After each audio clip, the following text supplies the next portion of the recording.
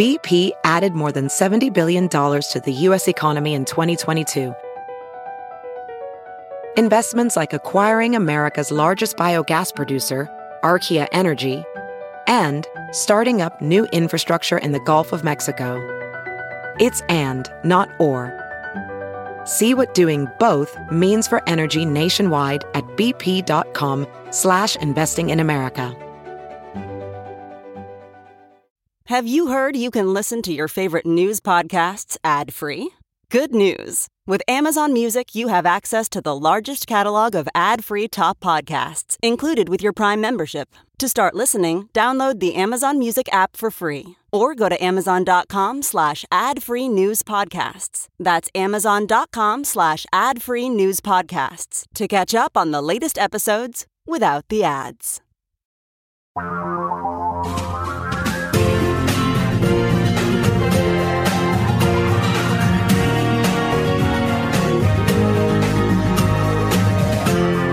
This is the Thom Hartmann Program. Is America ready for a lawless president? This is what we have now, is a president who has asserted in federal court now, in two different cases and situations, one involving his taxes and the other involving the grand jury testimony that was incorporated into the Mueller report and that formed the foundation for the Mueller report. In both cases, he said he can't be investigated, he doesn't have to turn things over, he doesn't have an obligation to Congress, etc. And I'd like to point out that Andrew Jackson, President Andrew Jackson, whose picture hangs next to Trump's desk in the Oval Office, the slave owner, arguably one of our worst presidents, Andrew Jackson defied the Supreme Court twice. When Chief Justice John Marshall of the Supreme Court said you may not relocate the Cherokees to Oklahoma, the Trail of Tears, and slaughter thousands of them in the process, he said basically, Supreme Court Justice Marshall has made his ruling, let him enforce it. You've got Donald Trump saying that he's not accountable to the Constitution, that the Democrats, they haven't held a vote in the House of Representatives, so we're going to ignore everything. Well, they're not even saying, he's not even now saying, if they have a vote, I'll cooperate. He's just saying no. And so what happens when you have a constitutional crisis like this? My understanding of how this sort of thing typically plays out is when you have a dispute between the executive branch, the president, and his Department of Justice and whatnot, between the executive branch and the legislative branch, and in this case, the House of Representatives being led by Nancy Pelosi. When you have a dispute between those two branches of government, the agency, as it were, that adjudicates that dispute, that determines, who wins and who loses in that dispute, is the Supreme Court. And in fact, that's what happened in Nixon v. U.S. back in 1974. That's what happened in, was it Starr versus Clinton? I forget the exact name of the Supreme Court case where Bill Clinton was sued. Maybe it was Jones v. Clinton by Paula Jones, which kind of started that whole thing, you'll recall. And the Supreme Court said, yes, he can be deposed in a civil lawsuit. And it was in that deposition where Monica Lewinsky was brought up and he lied about it under oath. And that was what led to his impeachment. But the point is that, the court has intervened in these disputes between the legislative and executive branches twice with regard to impeachment. So let's say that the Democrats go to the Supreme Court and say, you need to tell Trump that he needs to turn over these documents and he needs to allow people who have worked for him to testify before Congress. If it has to do with top secret stuff, we can do it in secret session. But if not, it's going to be in public. You, Supreme Court, need to tell Trump and the executive branch to cooperate with an impeachment inquiry because it is mandated by the Constitution. Now, one of two things could happen. One would be that the Supreme Court, in a purely partisan move, in a 5-4 decision, would say, Trump doesn't have to do that. You haven't yet made a strong enough case. Or maybe even, we now disagree with the way that we ruled in the late 90s.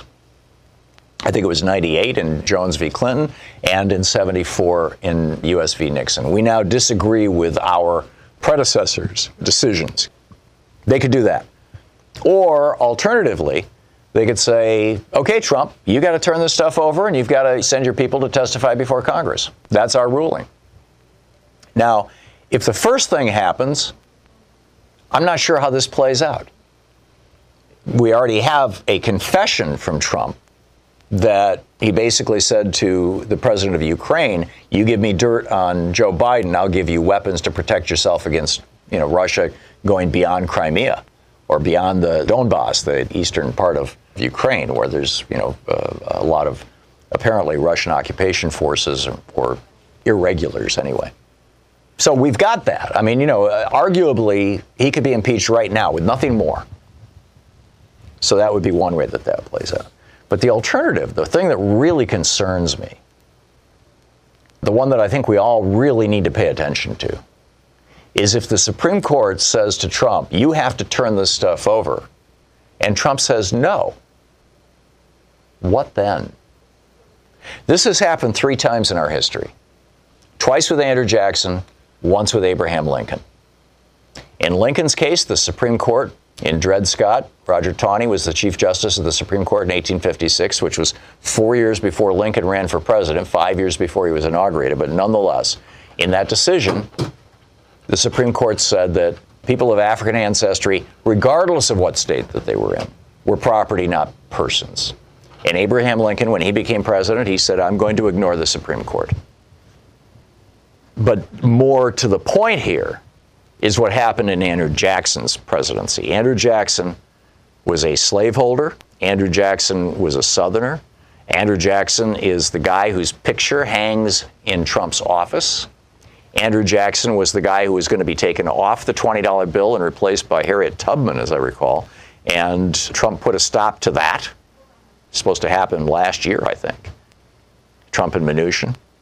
But Andrew Jackson most famously is the guy who, when the Supreme Court said, Jackson said, we're going to take all these Cherokees in Georgia and we're going to turn their land over to plantation owners and slaveholders, turn this into plantations and grow cotton. We're going to kick out the Cherokees and we're going to march them all the way over to Oklahoma. When Andrew Jackson said he was going to do that, he got sued. And it went to the Supreme Court, and the Supreme Court said, no, you can't do that. And there's not an actual document that actually quotes Jackson as saying this, but there are numerous people from the time who quoted him saying it, where he said, okay, Chief Justice Marshall has made his decision, let him enforce it.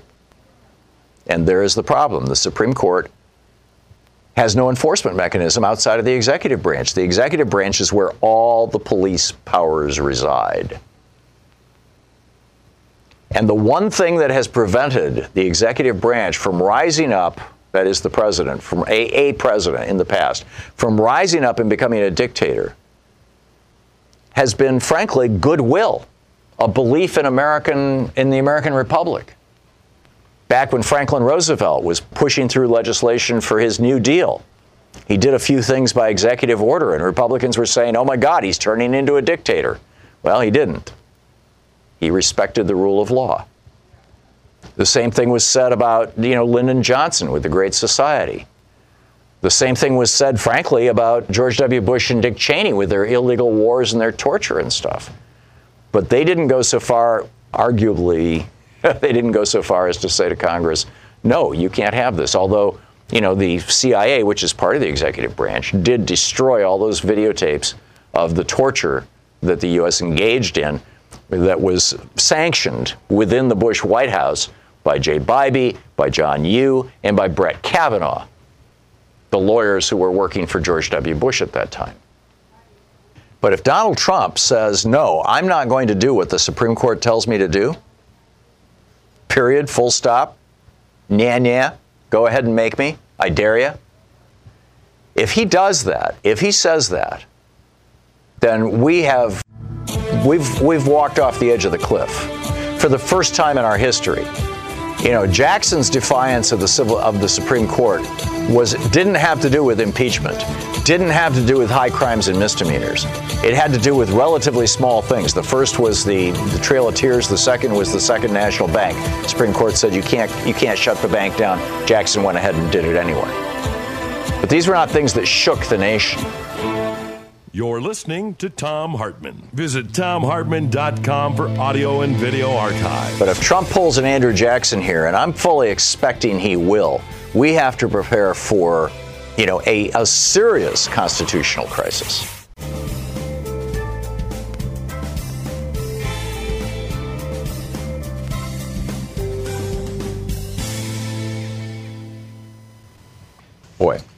so much stuff here. Just a few stories that I wanted to share with you that I think are, quite consequential and quite important. Betsy DeVos. I mean, it's amazing how Donald Trump's insanity manages to push right off the headlines, right out of the front page, right out of the news cycle, the stuff that's really going on in his administration. A federal judge has pointed out that Betsy DeVos has violated his order 16,000 times. I mean, this is a person who has the power to send Betsy DeVos to prison. It's Judge Sally Kim. And she lifted a stay on a class action lawsuit on behalf of Corinthian college borrowers. Now, these are people who had borrowed money to get into a for-profit college. And then it turns out the for-profit college was a scam. The owners of the college walked away with the money, bankrupted the college, and the people were stuck with the loans. And under Obama administration policies, people who get stuck in a situation like that can apply to the federal government to basically have the federal government pay off their loans or cancel their loans, depending on who had guaranteed the loan, whether it's federally or not. And what's happened is that people are applying to have this happen, to have this done, to have this fixed. And according to the Project on Predatory Student Lending and Housing and Economic Rights Advocates, HERA, the federal government, under orders of Betsy DeVos, the Department of Education, is saying, nah, we're not going to do that. We're not going to help you out. Sorry. Yeah.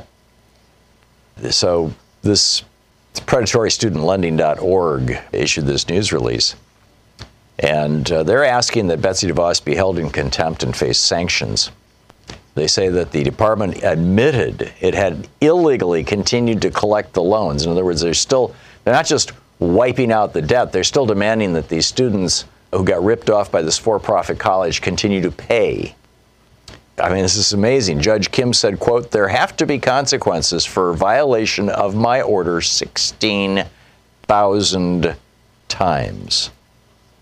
And in fact, 16,034 students are the number who were victims of this, much like Trump University. This is another fraudulent for-profit college scam. And 16,034 times, or 16,034 students have received notices from Betsy DeVos's Department of Education or agencies therein saying, you need to pay these loans to these, rich banksters who are big donors to the Republican Party. You need to pay these loans. Even though federal policy is, if you got ripped off by one of these for-profit corporations and the fat cat Republican donor guys who set it up just moved on, declare corporate bankruptcy and move on like Donald Trump has done 6 times. If that happens, we've got your back, we the government. Well, it turns out we don't so much have your back. That's amazing.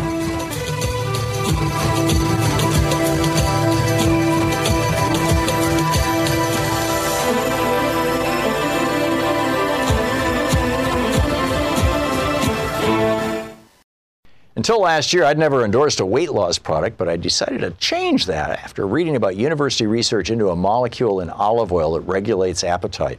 My wife convinced me there was one that was worth sharing, and, well, after a year, I have to say she was right. Louise said once her appetite and cravings were under control, losing weight was easy, and she's kept it off. My producer, Sean, was so impressed with Louise's results that she's trying Riduzone, too. Sean wants to lose a little weight before the holidays, and she says Riduzone is the easiest diet supplement she's ever tried. 1 capsule with breakfast, and that's it. No jitters, no hunger, no wild food cravings. Sean says meals are no longer a battle not to overeat. She feels full faster and has reduced portion sizes accordingly. She also says she feels full longer, so no more grazing between meals either. The only ingredient in Riduzone occurs naturally in the body and is completely non-stimulant, and that appealed to both Louise and Sean. Listen, if you're looking to lose weight this season, I strongly suggest you give non-prescription Riduzone a try. Use the promo code TOM, T-H-O-M, and receive up to 65% off plus free shipping. Go to Riduzone.com. It's R-I-D-U-Z-O-N-E, R-I-D-U-Zone.com, Riduzone.com, promo code TOM at Riduzone.com.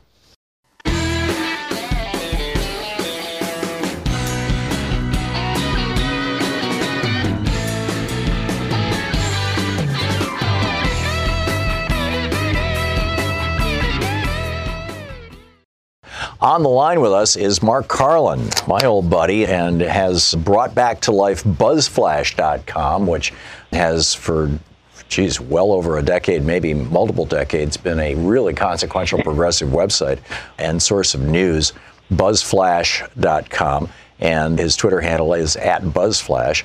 Mark, welcome back to the program. It's been a while. It's been an absolute pleasure to be back.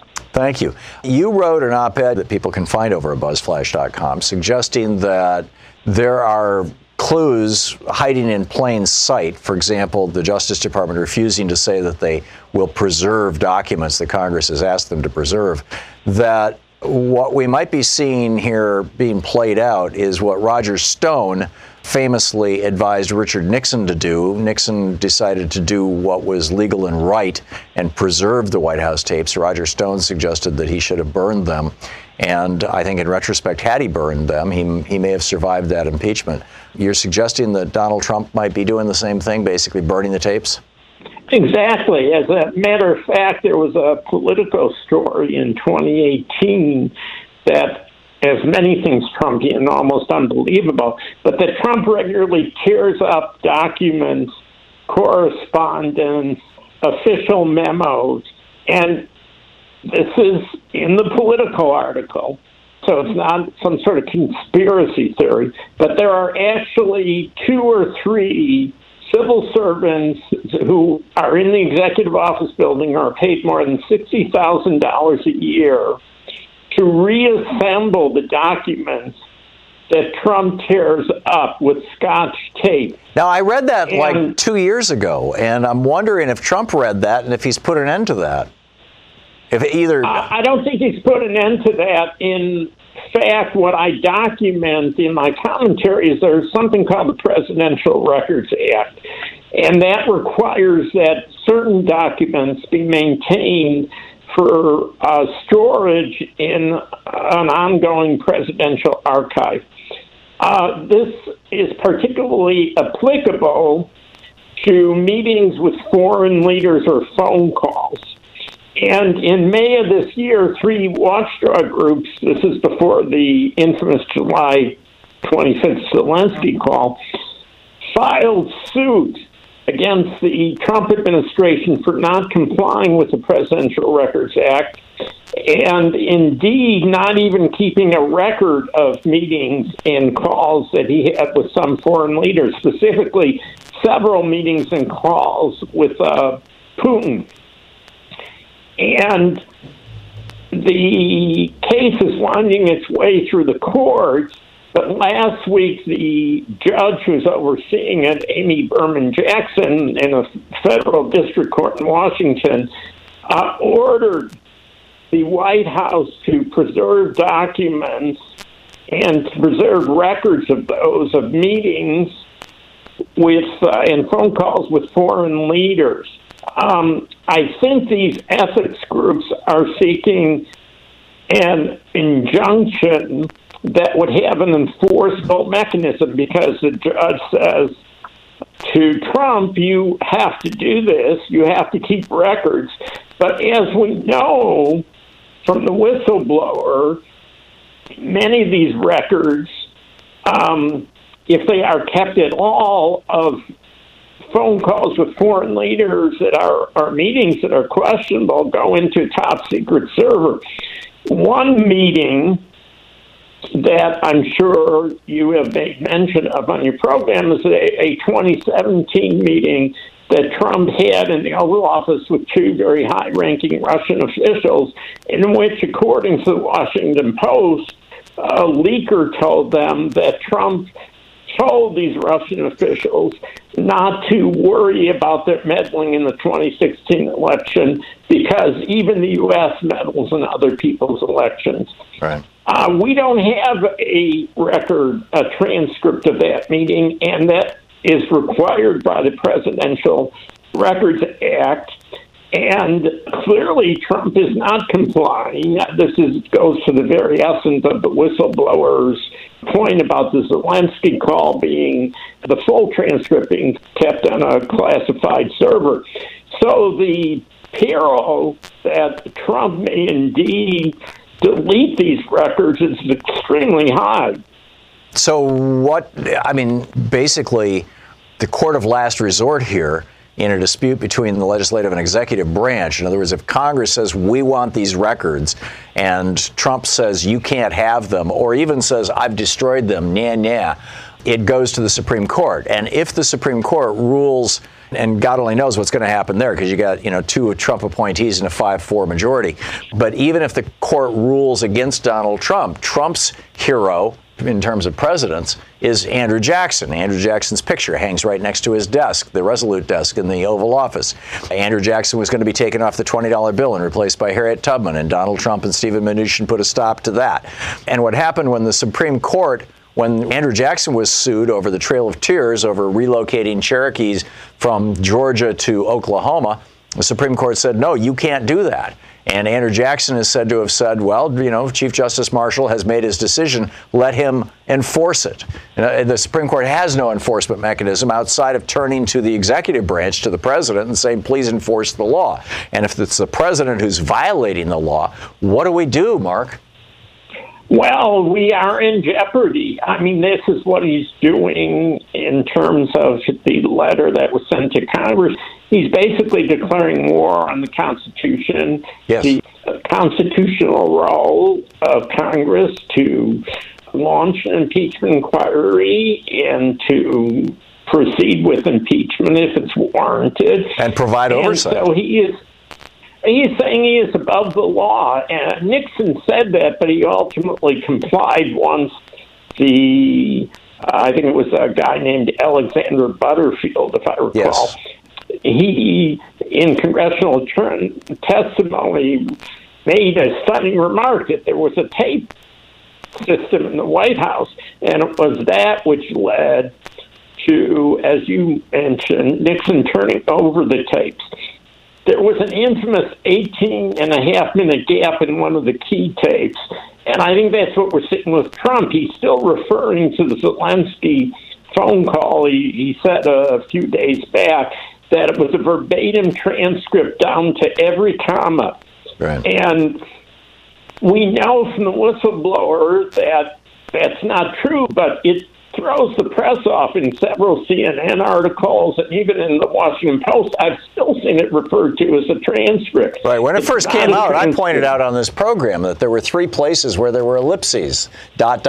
which means something has been deleted. And that if you read the transcript out loud, or the summary out loud, it comes to 11 minutes, but according to the timestamp, it was a 30-minute conversation. Obviously, there's a bunch of stuff that's been deleted from that. I guess this gets back to this question of, what do we do? How do we do this? And it seems to me that Congress needs to move, really rapidly to impeach this guy, because I don't think he's going to be held to account by any other mechanism. Do you know of any, Mark? I think that Trump has established that he is hunkering down in the White House and that will take a dumpster truck to remove him. The only enforcement mechanism is Congress. I think these watchdog groups have been seeking since May to basically have an injunction issued by the judge that would appoint an overseer outside the White House to make sure that they're complying with the Presidential Records Act, and that Trump would, and he still hasn't accounted for these meetings with Putin. Yeah, there's a lot that we need to know. Mark Karlin, the website BuzzFlash.com, a great place to get your news. And, of course, Mark's brilliant, often extraordinarily insightful commentaries every day. Mark, thanks a lot for dropping by. Thank you, Tom. It's a pleasure. Great talking with you.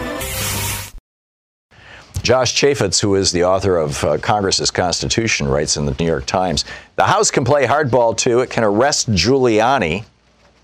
He points out refusal to comply with a duly authorized subpoena from Congress constitutes contempt of Congress, which is a federal crime. Now, the federal prosecutors working for Bill Barr will not enforce that.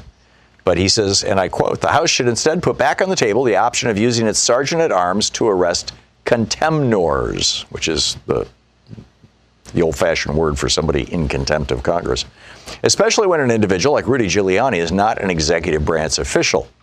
Neither House of Congress has arrested anyone since 1935, but it was not uncommon before that point and was blessed by the Supreme Court in 1927.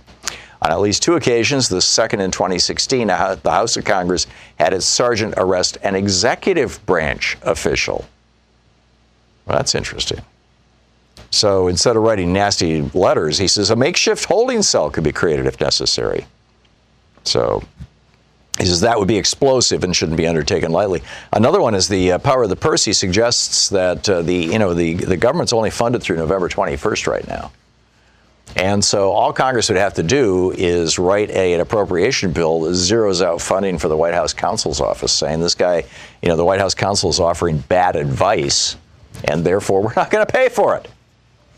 Meanwhile, 2 buddies of Rudy Giuliani's have been busted on campaign finance charges. That's interesting. If we're going to start enforcing the campaign finance laws, there's going to be a whole bunch of people who are going to be in big trouble. So, anyhow, let's pick up some of your phone calls here. Bill in St. Helens, Oregon. Hey, Bill, what's up? Tom, we have a president that's basically ignoring all the laws of our country anytime they're inconvenient. Now he's basically ignoring the Constitution. Yes. That's disturbing enough, but what's twice, triple, infinitely more disturbing is the amount of support he's getting from top Republican leaders. So let's be clear, and let's start using these words.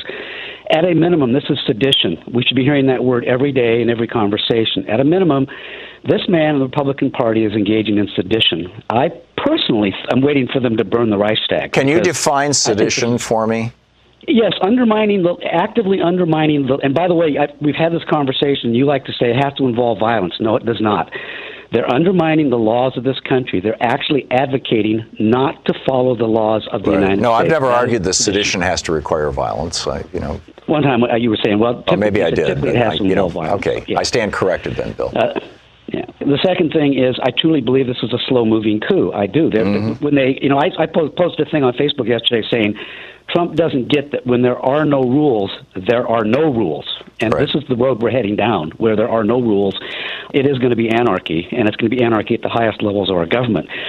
I'm terrified. Hopefully you're terrified. Hopefully your listeners are terrified. What's going on here is just unacceptable. This needs to be put down, and it needs to be put down now. And if it's not put down by the House or the Congress or the Senate, the American people need to start taking to the streets and saying, unacceptable, get the hell out.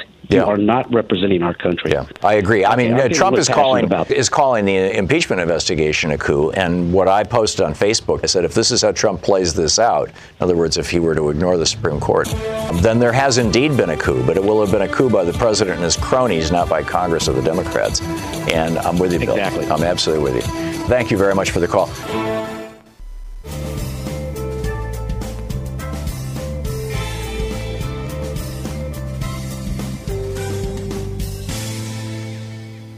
Morris in Long Beach, California. Hey, Morris, what's up? Yeah, Professor, I was talking to brother-in-law the other day, and he's a friend of the Sergeant at Arms, right? For the U.S. Capitol? Yeah. And he was saying that they're looking for a general contractor. They need somebody to remodel the house holding cell, the urinals and the stalls. Oh, interesting. Because they're using it for storage right now. So if you are in the Washington area, you might want to contact them folks because they're going to be doing some remodeling. That's interesting. And by the way, if you're going to impeach Donald Trump, just at 51%, you want to get it to 65. Remember this guy, President Johnson, one of the articles of impeachment against him was that he was dividing the country. Remember that, Professor? That's right. I know you know. That's right. But he was dividing the country, and there's absolutely no one, evangelical, Black Panther, that would deny, this fool done divided us. So make them one of your articles. And I was lying. I ain't got no brother-in-law. I'm just being funny. Oh, okay. But I'm telling you right now, I ain't too far off, am I? No, and the holding cell in the basement of the Capitol building right now is actually being used as a storage shed, and it's Lincoln's hearse is in it, or the hearse that carried Lincoln's body in the funeral procession right after his assassination. Fascinating. Morris, thanks a lot for the call. Good talking with you. Mike in Dayton, Ohio. Hey, Mike, what's on your mind today? Yes, I'm calling about an interview that I read the transcript of in the Washington Post. I think it was Adam Schiff was interviewed right after Sondland stonewalled and said he wouldn't appear. And I thought it was enlightening what it said about his impeachment strategy, Adam Schiff's impeachment strategy. It seems like he's saying the House can go ahead and and issue articles of impeachment. And all this obstruction is not going to tie up the impeachment. It's going to tie up the trial in the Senate, which seems to me would be a way that would backfire on the Republicans. I mean, they're doing all this obstruction. Yeah, let me lay out what I think you're saying, Mike, and you can tell me if I've got this right. That because I didn't read that interview with Schiff, but it sounds to me like what you're arguing is say Trump is withholding certain documents that might implicate him or even exonerate him, but he's just withholding the documents or he's withholding testimony from Congress. Congress can still, the House of Representatives can still go ahead and issue articles of impeachment and simply throw all that under the rubric of obstruction of justice, because an impeachment is nothing more than an indictment. It's the initial charge. But then you go into the courtroom, and then you have to actually present the evidence. And when the evidence is subpoenaed, you actually have to bring forward the evidence and all that kind of stuff. And so the result of that is that they're going to have to, when they get to the Senate, they're going to have to start presenting this stuff. Is that your point? Exactly. What it tells me is what they're actually doing is not obstructing impeachment. They're obstructing the Senate with exoneration, if that's where the Senate's headed. Right. To me, that seems like they're shooting themselves in the foot. Well, it depends on how comprehensive and how complete it is. I think that there's a lot of truth to Roger Stone's advice to Richard Nixon that he should burn the tapes rather than turn them over to Congress. Nixon had already given Congress transcripts of what was in the tapes, but they were heavily redacted, just like, Bill Barr and the Mueller report. And it wasn't until Congress got the actual tapes that they found the smoking gun. So I'm guessing that Roger Stone, who's still advising Donald Trump, as far as we all know, is telling Trump, burn that stuff. If you've got it in a secure server, nuke it, take it out, destroy it, have your people ruin it, and don't turn anything over to the House. So if Trump's obstruction of justice continues, yes, the House will impeach him for it. I think the House is probably going to impeach him no matter what. He's committed so many obvious crimes, and this thing with Ukraine is just, beyond the pale, and we have the confession and we have the transcript. But when it gets to the Senate, that's where it's going to get real interesting. And that's where a lot of this is going to depend on how John Roberts behaves. John Roberts was, when William Rehnquist was the Chief Justice and sat as the judge presiding over the trial in the Senate of Bill Clinton, his law clerk at that time was John Roberts, who is, now the Chief Justice of the Supreme Court and thus will preside over the trial in the Senate. So a lot of this is going to have to do with how Roberts rules when the prosecution essentially comes forward and says, we are still lacking evidence from the Trump administration, and whether, whether Roberts is going to be partisan or whether he's going to be down the middle. It's going to get real interesting. Mike, that's a brilliant point. Thanks for bringing it up. I appreciate it.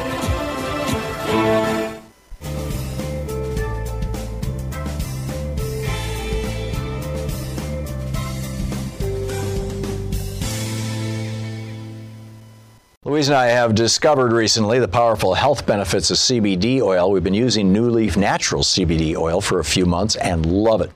CBD oil is non-intoxicating, which makes it great for people who want the health benefits of cannabinoids without getting high, frankly. CBD is non-toxic and has potent pain-relieving and anti-inflammatory properties. And the brand we trust the most is New Leaf Naturals. New Leaf Naturals is the highest quality CBD oil on the market. It's 100% organic, highly concentrated, contains no additional additives, is grown in the USA, and the only ingredient is hemp. So the product remains in its most pure and simple form. Go to newleafnaturals.com. It's newleafnaturals.com. and get 30% off and free shipping in the U.S. when you use the code TOM, spelled T-H-O-M. Go to newleafnaturals.com. For premium cannabinoid wellness, there's only one place, newleafnaturals.com. Go to newleafnaturals.com. That's newleafnaturals.com.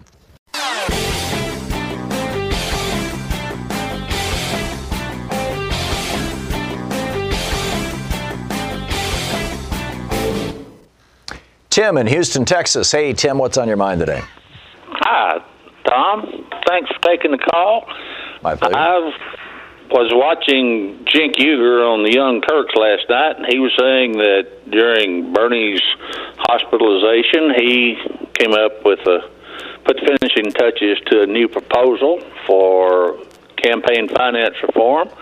I was wondering if you had been alerted to that, and whether you had knew about it, and whether you would have any comments on it. I have heard about it. I don't know the details of it. It has been reported in the media. I haven't had a chance to dig into it.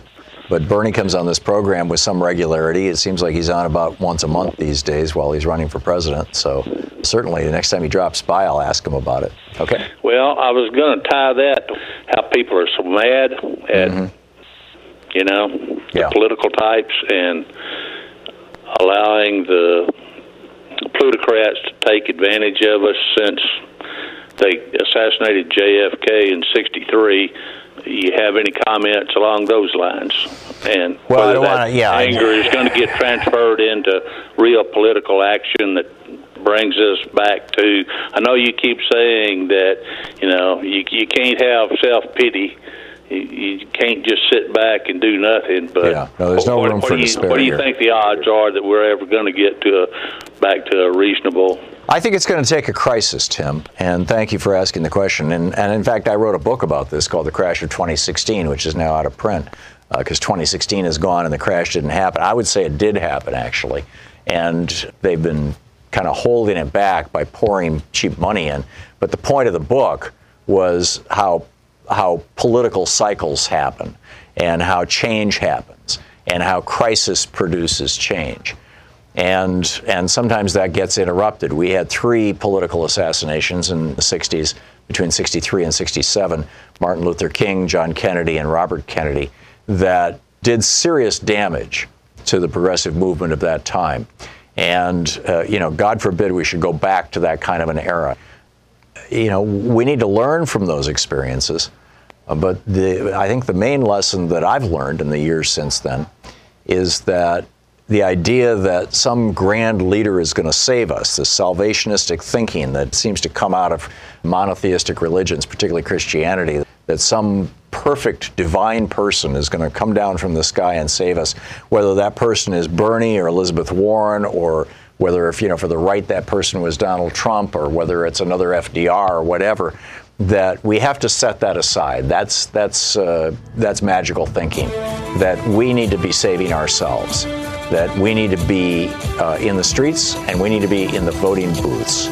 And we need to be talking to our representatives loudly right now. Their telephone number is 202-224-3121. We need to be talking to our elected representatives and telling them that we want clean elections, we want fair and safe elections, we want honesty in political advertising, which we're not getting from Trump right now, and we need it now.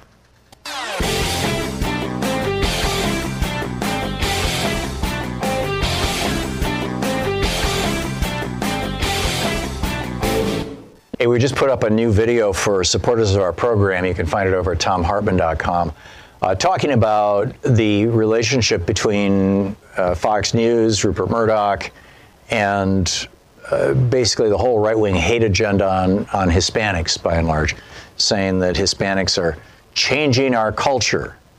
Really? This is European culture. I mean, the Mayans and Aztecs got replaced by the Spaniards, remember? They're mostly Catholic. I don't see the cultural difference here, but Fox sure does. And also pointing out that Kevin Rudd, the former Prime Minister of Australia, calls out Rupert Murdoch and says, he's, quote, a cancer on Australian democracy. Well, apparently a cancer on American democracy as well. So you can check out this new video over at TomHartman.com. It's just available to people who are, members of, supporters of our program.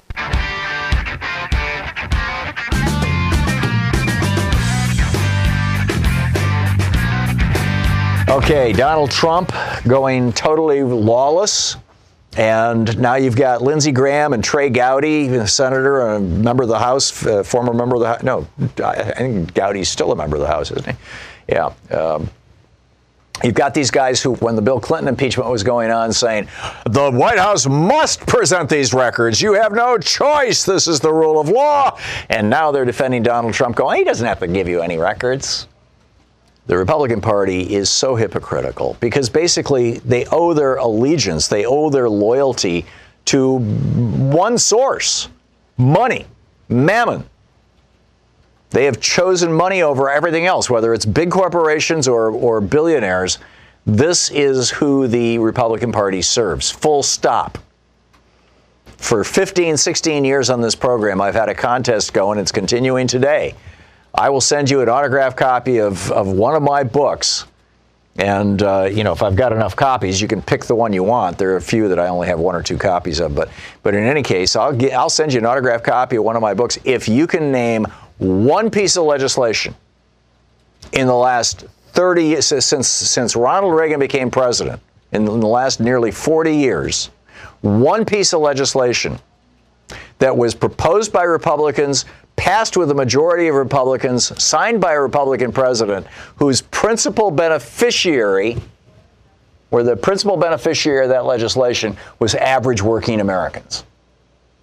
If you can find one piece of legislation that was passed by Republicans that accomplishes that, I will send you a book. And I'm just telling you, you won't be able to do it. Nobody's done it in 15 years, and it's not going to happen now. This is how bad it is. And these guys are totally sold out.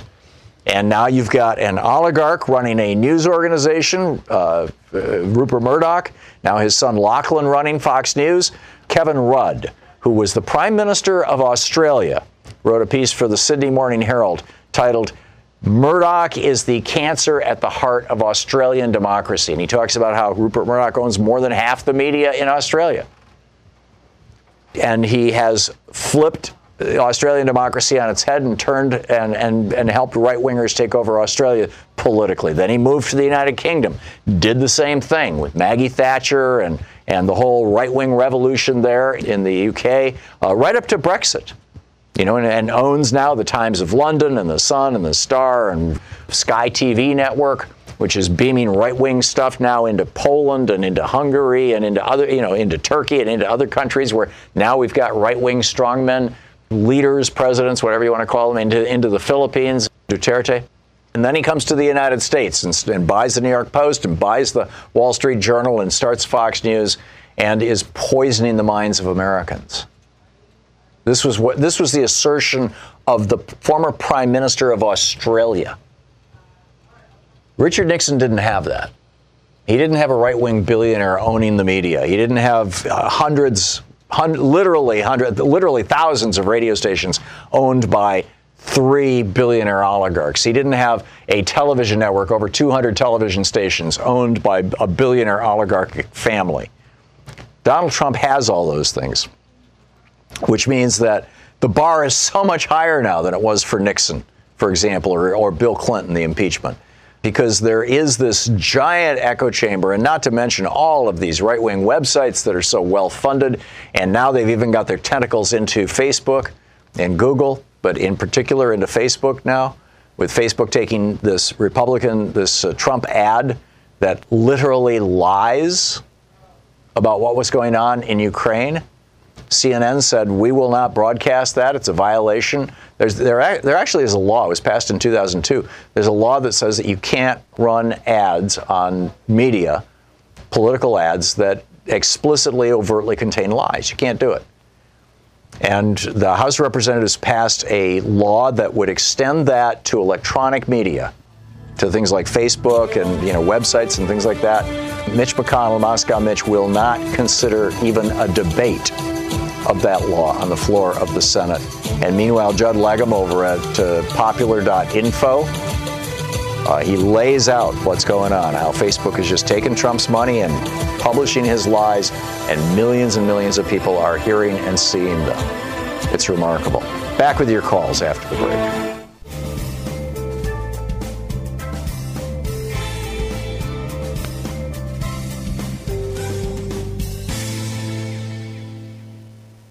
Zoe in Encino, California. Hey, Zoe, what's up? Hi, Tom. How are you this morning? Concerned, but otherwise well. I hope you are too. I hold the same thought. I'm very concerned. I am a retired licensed family therapist, and I did read several books on what's going on, and a book that was written by, contributed by 27 psychiatrists. Mm-hmm. This man is in danger to himself and to others, and we're talking about the 25th Amendment. Right. What stops us from going that road along with Nancy Pelosi's road? The 25th Amendment has to begin. What triggers the 25th Amendment is one of two things. Either the vice president writes a letter to Congress saying that he believes that the president has been incapacitated, or a majority of members of the president's cabinet write a letter to that effect. And I'm not holding my breath for either one of those things. I agree, but it's very hard to go through schooling and graduate school and licensure. It's a 3,000-hour internship above graduate school, and have to see these children being torn apart from their parents. Oh, yeah. It's just wrenching. And it's like, why did I become a therapist? That's the quandary that I'm at. And the day that he pulled this whole thing off, I called Child Protective Services in 3 states, and I got nothing from them. I called the Red Cross, because what I wanted to do, at least get teddy bears and other stuffed animals and coloring books and crayons. So what I want to say to the audience is, number one, we are Americans. The last 4 letters of our name is I can. And if it's going to take us getting out on the street and marching, so be it. But we have to get off our damn phones, and we have to start taking action. Amen. Because that's what I think it's going to take. Yeah, you've got Sean applauding you here, Zoe. I'm with you. And by the way, that's so wonderful. You're trying to send teddy bears to the kids at the same time that the Trump administration was in court arguing that they didn't have to provide them with mattresses or toothbrushes. That's how obscene this is. Zoe, I got to run, but thank you for the call and for your passion. We'll be back. You're listening to Thom Hartmann. Bloomberg reports there's an increasing number of people concerned about their wealth due to the fear we may be entering a larger economic crisis than 2008. If you've been paying attention, you know the Dow recently had its 6th largest point loss in history, and the stock market continues to show extreme volatility. Meanwhile, central bank gold purchases have risen to a 6-decade high, sending gold prices higher. CNBC and the World Gold Council reports Russia and China are swapping out U.S. dollars from their own portfolios, investing in safer, more liquid assets like gold. And what makes things even more suspicious, the U.S. Federal Reserve reportedly holds the most gold of all central banks. What's everyone getting ready for? If you share the gut feeling that something is soon to go south with the global economy, call my friends at ITM Trading at 1-888-OWN-GOLD. Proper gold and silver strategy will help secure your entire wealth portfolio. Call ITM Trading at 1-888-OWN-GOLD. Ask them for their free gold protection guide and secure your wealth while you still can. That's 1-888-OWN-GOLD.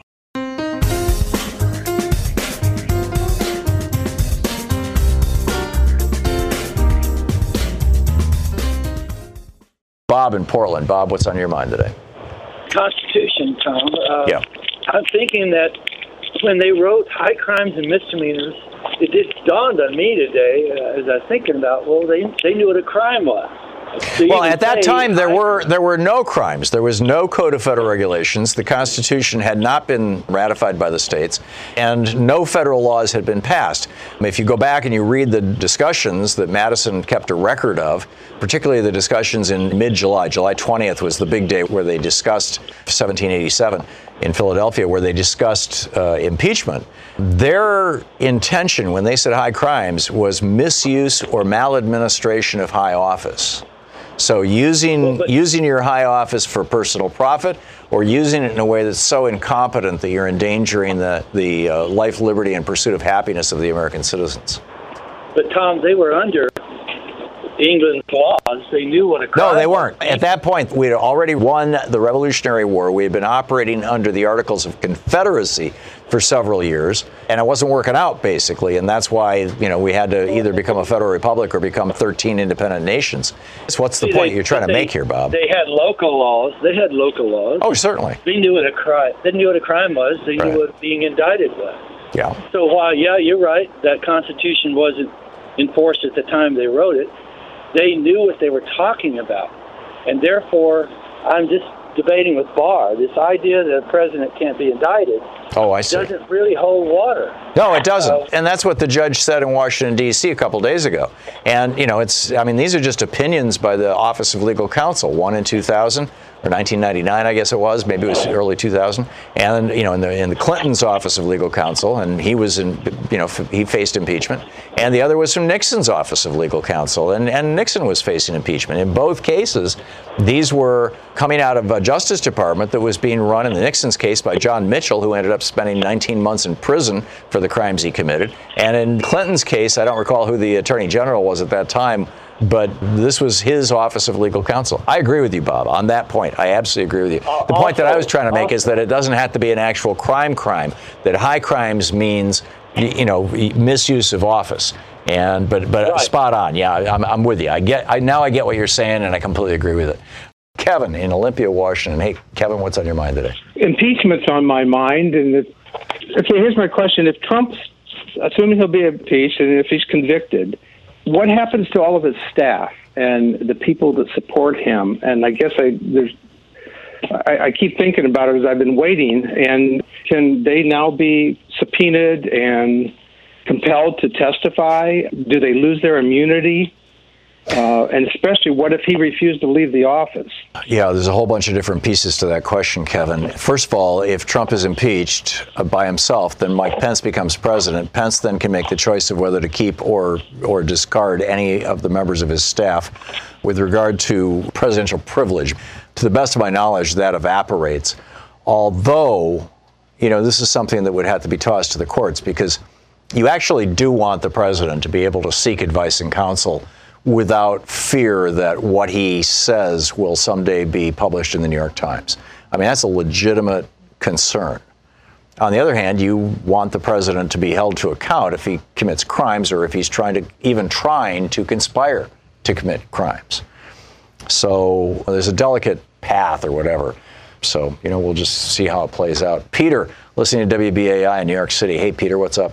How you doing, Tom? Good. What's on your mind? Bit nervous here. I'm going to preface what I'd like to say by quoting Chomsky, or paraphrasing what Noam Chomsky said a while back, that the Republican Party is the largest and most notorious criminal organization around. Yeah, certainly in my lifetime, they're right up there with the mafia. Much bigger. I think they've. I think they are now. I don't think they were when the mob was taken. When the mob killed Jack Kennedy in 1963, I think they were larger and more powerful than the Republican Party. But I think the roles have reversed, and now we've got a mobster in the White House. Worse, I think we have a deranged man-child Caligula. I can envision this, and I'm hoping that there is still hope that if push comes to shove, that he won't declare martial law based upon some sort of shock doctrine, American version of the Reichstag fire. Right. Because he's capable of doing anything, and if push comes to shove, if it's not martial law, will he incite violence in the streets from what's been... He's already doing that. I mean, look at what happened in El Paso. You had over 20 people shot to death because they were Hispanics, because Trump has been raging against Hispanics ever since he first announced his candidacy. I mean, that guy was a Trump follower.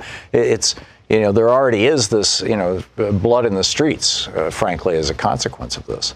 Do you actually believe that the 2020 election will actually be a real election that's not completely rigged on the Republican side and just to show, basically there for show? We know that elections have been stolen by Republicans for decades now. We know that one of the most effective tools that they've been using, particularly since the late 90s, has been kicking people off the voting rolls in state after state, that this has been a multi-state effort. It's happening in about 30 states. You had Chris Kobach with interstate crosscheck doing this. You've got individual states doing it. We saw this in the lead up to the 2016 election, where Hillary Clinton lost these 4 states by a combined 81,000 votes. And in those states, in Wisconsin, Michigan, Ohio, and Pennsylvania, in each one of those states, over 100,000 people had been removed from the voting rolls just before the election. We saw 500,000 people removed from the voting rolls in Georgia just before the guy who did it became governor over Stacey Abrams. So, no, I don't think it's going to be a free and fair election, not by a long shot, Peter. And I think that, we're already seeing the Trump administration or the Trump campaign lying in ads on Facebook. I'm expecting that, and we're probably going to be soon seeing more. Seth Abramson says it's not just Russia, it's actually a coalition of Russia, some of the right-wingers in Israel, the United Arab Emirates, Saudi Arabia, that, they've all basically gotten together and conspired to make Donald Trump president for their own benefit, and Turkey. So what we've got to do is, the only way the Democrats do win elections now is, if the Republicans are going to steal 5% of the vote or suppress 5% of the vote, we have to turn out 7% of the vote, or 8%, or 10, or 12%. We've got to double and triple down until we've got enough power, that is, take control of the Senate and the White House, that we can pass laws that will restore good governance to the United States, to the extent that we ever had it. My fear is, and I'm hoping that I'm wrong, but my perception, trying to see a bigger picture historically, is that we've already slipped over the edge into fascism. It's just not called that. I think there's about a 10% chance that you're right. The one thing that I think that could take us back is a crisis. A crisis will flip us in one of two directions, and whether it's a military crisis, whether it's World War III, or whether it's an economic crisis, a repeat of the Great Depression, or even a repeat of the crash of 2007-8 or 8-9, we have to keep in mind that in 1932, when America was electing Franklin Roosevelt, Adolf Hitler was rising to power in Germany. Both countries were badly, badly, badly hit by the Great Depression. Germany I'm not comparing Donald Trump to Hitler, so I don't want to be misquoted on that if it ever comes up. But the situation and the circumstances are very similar, and something like a Reichstag fire, American style, or internationally promoted by Trump, would serve the Republicans and his interests. Oh, very, and it very did well. On 9/11 in 2001. That was George Bush's Reichstag fire, and I wrote about this, and in fact, published a book about this called We the People. And yeah, I am very concerned about this too, Peter. Peter, I got to move along, but thank you for the call. Will in Broomfield, Colorado. Hey, Will, what's up? First of all, Tom, when you're coming back to Denver, I'm holding in my hands the last hours of Ancient Sunlight. I've been looking for it forever. You must autograph it. Okay, we'll have to organize a book signing in Denver. I'm totally up with that, or fine with that, or down with that, or however you say. Getting back to my main point, we were talking about worst case scenarios, and in 1992, I was attending law school at CU Boulder, and Archibald Cox came as a visiting professor. Whoa. Yes, and I took both classes. They were wonderful classes. I learned a lot. But, of course, the anecdotes were the real reason I attended the classes. Yeah. And Mr. Cox said that when he was a special prosecutor, his greatest fear that Nixon would resist so much, the worst-case scenario was U.S. Marshals who would be delivering subpoenas and enforcing the special prosecutor's orders, getting into a gun battle with Secret Service agents at the White House. That was his worst fear. Whoa. And back 30-plus years ago, that's outrageous. It's preposterous. Yeah, and there was speculation that Nixon wouldn't leave the White House. Ultimately, that's not what happened. Yeah, but back then it was an outrageous scenario. Now, not so much. Yeah, I agree. And this is where, we just need to put as much support as we can behind Nancy Pelosi and the Democrats and the people who are trying to do the right thing. And the few Republicans who do come out, Justin Amash in Michigan, for example, has come out and said, Trump shouldn't just be investigated, he should be impeached. And that was based on the Mueller report. So, we need to support them, too, to the extent that, we can hold our breath or bite our tongue or whatever. But, Will, I thanks for that story. That's shocking. Phew. Amazing. Elizabeth in West Hollywood, California. Hey, Elizabeth, what's up? Hi. A lot of valid complaints against Trump.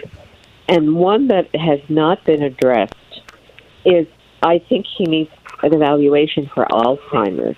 When he slurred the words United States, that's only one of many times he's done that, and that's usually an indication. And considering his father had Alzheimer's, I think he's really in line for it, or he already has the beginning of it. Yeah, although, my mother had Alzheimer's. I know what that deterioration looks like firsthand. And I'm not so much seeing that. There have been a couple of times, 2 or 3 times, where he has suddenly started slurring words. And I've always assumed that what he's having are micro strokes, these TIAs, transient ischemic events, or whatever. Yeah. Microstrokes, but I don't know. He's not going to get evaluated, though, Elizabeth. I guarantee you it's not going to happen. I realize that, but I think it needs to be out there because it's a serious problem. Oh, it's particularly a serious problem when this guy's got the codes to the nuclear bombs, and when he's like we just saw what he just did with Turkey, where he said to Erdogan, "Yeah, sure, you want to go slaughter the Kurds, our allies, the guys who fought on our behalf, the guys who are holding 90,000 ISIS prisoners. Sure, go ahead, no problem." Today he's saying, "Well, we're not endorsing their slaughtering the Kurdish children." But it's going on as we speak. You're listening to Thom Hartmann. Visit ThomHartmann.com for audio and video archives. Marie in Atlanta, Georgia. Hey, Marie, what's on your mind? Thanks for taking my call. We've talked a lot about things that people are doing in terms of voting security and elections and cybersecurity, but there's one aspect of elections that has not been properly discussed publicly, and that is those microaggressions that happen at the actual polls and the laws that support them and protect them. For example, at a recent runoff election, there was a sign specifically quoting sections of the sheriff's authority at a polling place. It did not reflect any indication of where it came from, didn't indicate that it was issued by the local election board or by the sheriff's office, but a reasonable person would have interpreted that as something. Oh, there have been billboards all over Alabama, Mississippi, and I believe a few other southern states. I'm not sure if this happened in Georgia. You can reality check me. That have a picture of a cop or a badge, and the signs, quotes from the law that basically says if you, quote, vote illegally, end quote, you can go to prison for years. And people don't know what vote illegally means, and it just scares the hell out of people, particularly anybody who's, A, a person of color, or B, a person who's ever been in trouble with the law, and they just don't show up to vote. Exactly. And so when it happens at the polling place, it is protected by laws that are on the books, and I know in Georgia and in Tennessee, where it says you cannot do audio or video recording in a polling place, but that polling place, the threshold of it is far from any voting machine, far from any place where you could determine what someone was actually voting. So that's one of those things that we definitely need to get on top of. Yeah, amen. And Stacey Abrams is all over this kind of stuff, by the way, Marie, who from your state, from Georgia, and has a heck of a political future. But this is one of the biggest issues that we face right now, is the actual theft of our election and our elections. And in fact, I have a book coming out about that next spring. Jeez, not to pitch a book. That's not my point. But anyway, this is a huge issue. And it's why we have to get active. Get out there, get active, tag you're it, because democracy is not a spectator sport. You've been listening to Thom Hartmann. For audio and video archives, visit ThomHartmann.com.